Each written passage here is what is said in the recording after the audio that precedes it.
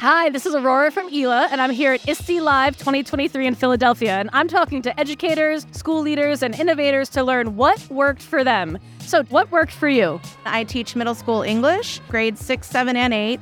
In my classroom, I've had students from a kindergarten grade reading level all the way up to 11th grade. That there's a huge span of knowledge and abilities in my classes. And one of the biggest things that's helped my students is having a wide variety of things that they can choose to read. Graphic novels are huge, but I just remember one student in particular and the way his eyes lit up when he would open a Guinness Book of World Records and see the pictures and read the captions, and it just clicked for him and he was able to talk about it, and it was something that he'd never been able to do up to 7th grade.